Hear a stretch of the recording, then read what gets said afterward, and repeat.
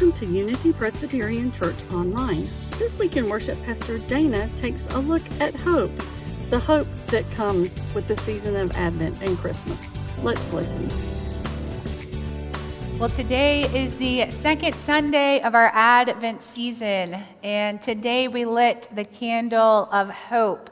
So today I wanted us to think a little bit more deeply about the hope of our faith and unpack what that means to us a little bit more. And so as we think about hope, then I wanted us to turn to the book of Jeremiah. Now, Jeremiah is a big, huge, massive book. There are 52 chapters in that book. But this morning, I wanted us to look at just 2 short verses. And I think what you will find in those 2 verses is a very densely packed message about hope. It's about the hope of our faith. It's about a hope that exists in this world, a hope that carries us forward when times are tough or when we face difficult situations. It's a type of hope that still allows us to see a good in this world, even when we might be surrounded by tumultuous times. A type of hope that enables us to still seek out the silver lining.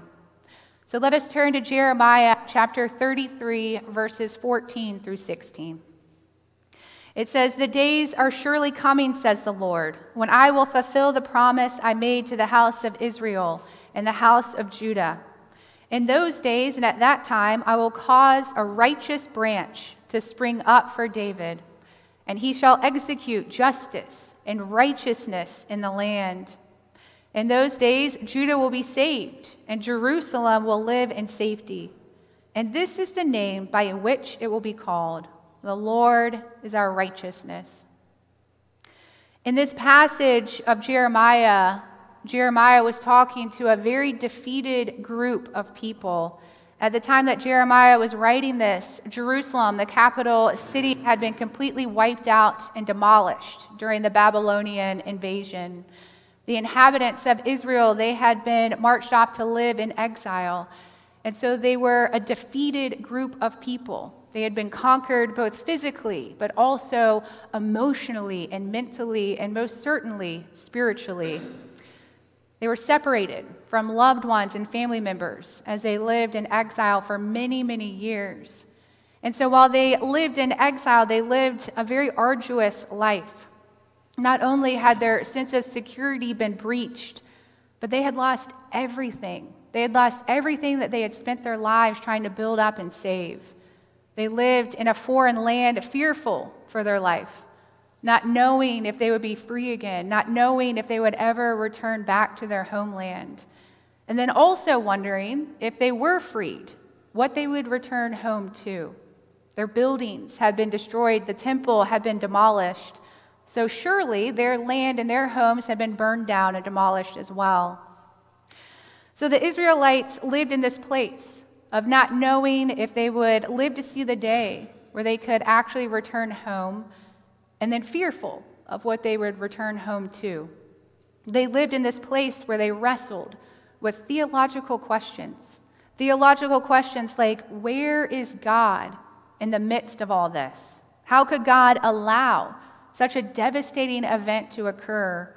Is God present with us in exile? And will God ever allow us to return home? And that is about the time that Jeremiah entered the picture. Jeremiah enters the picture and he offers this word of hope to them. He entered the picture amidst their very grim situation and spoke a word of hope by offering a new way of thinking, a different perspective, a new vision. Jeremiah entered the scene and offered a fresh new perspective about the new reality ahead. And this wasn't a rose-colored glasses type of new reality, not a blind hope that things would return to normal as if nothing had ever occurred. No, this hope that Jeremiah spoke of, it entailed the reality of their situation, but it also foretold of the renewal and the restoration that they would experience. Jeremiah spoke about the hope and the new life that was about to spring up from the devastation and the rubble of the cities. He spoke about a branch of righteousness that was about to spring forth. As Jeremiah looked ahead, he saw newness arising beyond the ashes of devastation. And so he told the Israelites, and I'm paraphrasing verses 14 and 15 here, he says, "The days are coming, the promise will be fulfilled. There will be a righteous branch that springs up for David, a righteous branch that will execute justice." When Jeremiah said this, when he referenced this righteous branch of David, he was referring to the Davidic line. He was referring to the kingship of Israel. He was pointing to how God was fully aware that things had gone amok for Israel due to corrupt kings, due to poor kingmanship throughout the land, but that God was still with them, orchestrating a solution, orchestrating a new start, a new beginning, a new chapter in their arduous living, a new reality where justice would reign, where peace would exist once again, where lives would be restored. Now, it would serve us well to not underestimate how daring of a proclamation this was for Jeremiah to make at that particular time. In the face of such devastation, with all evidence pointing to the contrary, Jeremiah still insisted upon the certainty of God's faithfulness and God's promise to them. Even as Jeremiah wrote this hope-filled message to the Israelites, he himself was in a seemingly hopeless situation. Jeremiah was imprisoned at the time that he was writing this letter or this chapter. So this hope-filled message was not just for the Israelites to ground themselves in. It was a message that spoke about the hope that Jeremiah had rooted himself in during his difficult situation. And really, that is the hope of our entire faith. More specifically, that's the hope of the Advent season. This morning, Michael lit the candle of hope, and he proclaimed the good news about how many, many centuries ago a light entered this world. It was a light in the darkness. It is this light that the hope of our faith rests upon. It's an eternal hope, a hope to carry us forward on the darkest of days, the most dire of situations, a hope that reminds us that new life is always emerging from what might look dark, dead, or lifeless. And that is what this branch of righteousness signified to the people of Israel. A similar image is found in the book of Isaiah. In Isaiah chapter 11, verse 1, it says, "A shoot shall come out from the stump of Jesse, and a branch shall grow out of his roots." The image found in this verse from Isaiah, a shoot coming out of a stump, is an image of hope, an image of unexpected joy. It tells of new life emerging from what might look dead and lifeless. A few years ago, I had preached a sermon on that verse in Isaiah. And after I finished the service, I had a parishioner come up to me afterwards, and she was telling me about her work situation. She was telling me how this particular line of engineering that she was in, she didn't really love. And she was surrounded by just a toxic work culture and poor leadership. And then she started to talk about her daily commute to work. And she said that every time she goes to work, it's a pretty far commute. She has to get on the highway. But one day, on the way to work, she noticed that there was a weed growing on the side of the highway, growing right out of the side of the concrete median that divides the lane from oncoming traffic. And she said that every day when she drives to work, she would look to see if that weed was still there. And sure enough, every day it was still there. It was growing taller and just getting bigger and bigger. And she said, "This weed has become my sign of hope. This weed symbolizes to me exactly what the shoot from the stump of Jesse signified to the Israelites." She said, "It's a sign of hope reminding me that better days are ahead, that God has a better future in store for me, that new life will spring forth and emerge from what might feel like a pretty lifeless situation and a lifeless season right now." And it did. She was actively looking for a job, and she found the perfect engineering job at a better company. She had great leadership and a better work environment. Life was restored and joy resumed. But this story has stuck with me for years and years and years. And I think it has stuck with me for so long because it truly depicts someone looking for hope, looking so passionately and vigorously for hope that they found it in a weed growing on the side of the highway. This story has stuck with me for so long that I have started to notice these things that she was talking about. I've started to notice these branches of righteousness emerging, these shoots from the stump of Jesse, and I'll show you what I mean. This is the first image. This is a hydrangea bush outside of my house. I took this picture towards the maybe beginning of the fall. My hydrangea bush is completely dead. In fact, both of my hydrangea bushes are dead. They died very early on in the summer, but you can see that there is a bloom in the bottom right-hand corner that is just full of color. It is full of life. It is the only bloom in those two bushes that are still alive. Here's another image of a flower in my yard. Yeah, so I haven't watered this plant for a long time. It's been dead for a very long time. And I was okay with that. I was at peace with the fact that my butterfly bush was not going to survive the summer.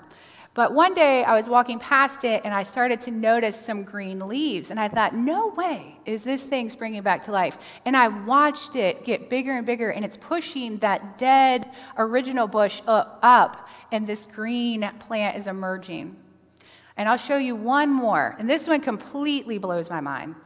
So when I first moved into my house about 2 years ago, there was a big, huge holly tree that was in front of my front door. It was very close to the front door. It was probably 15, 20 feet tall. And to the dismay of our Earth Care Committee, I did have it chopped down. And you can see the stump that is right there. But this was 2 years ago, and these holly sprigs are still springing forth. And I bet you I've cut down these holly sprigs 5, 6, 7 times, and they just keep growing back. To me, these are all symbols of what Jeremiah and Isaiah were talking about in these passages, when they said that a branch of righteousness would emerge, that a shoot would come from a dead stump. They are all these images of new life emerging from what looks like and very much should be dead. They are all symbols of hope. They're a reminder that God can bring about new life from any situation. It's a reminder of God's faithfulness to us. These passages from Jeremiah and Isaiah, they make me wonder and think, do we have these sorts of eyes? Do we have these eyes where we are actively looking for signs of hope around us or ahead? Or do we get lost in the ups and downs of life? Do we get bogged down in the difficulties of our situation where we can't really see any signs of hope around us or ahead? Or do we notice the weed growing out of the concrete median on the highway and let that breathe hope into our lives? Do we notice the one bloom that is on the dead hydrangea bush and allow that to remind us that new life can emerge from something that looks dead? Or do we just pass these things by and not really give them a second thought? These passages from Jeremiah and Isaiah, they make me wonder, do we trust in God's faithfulness to us?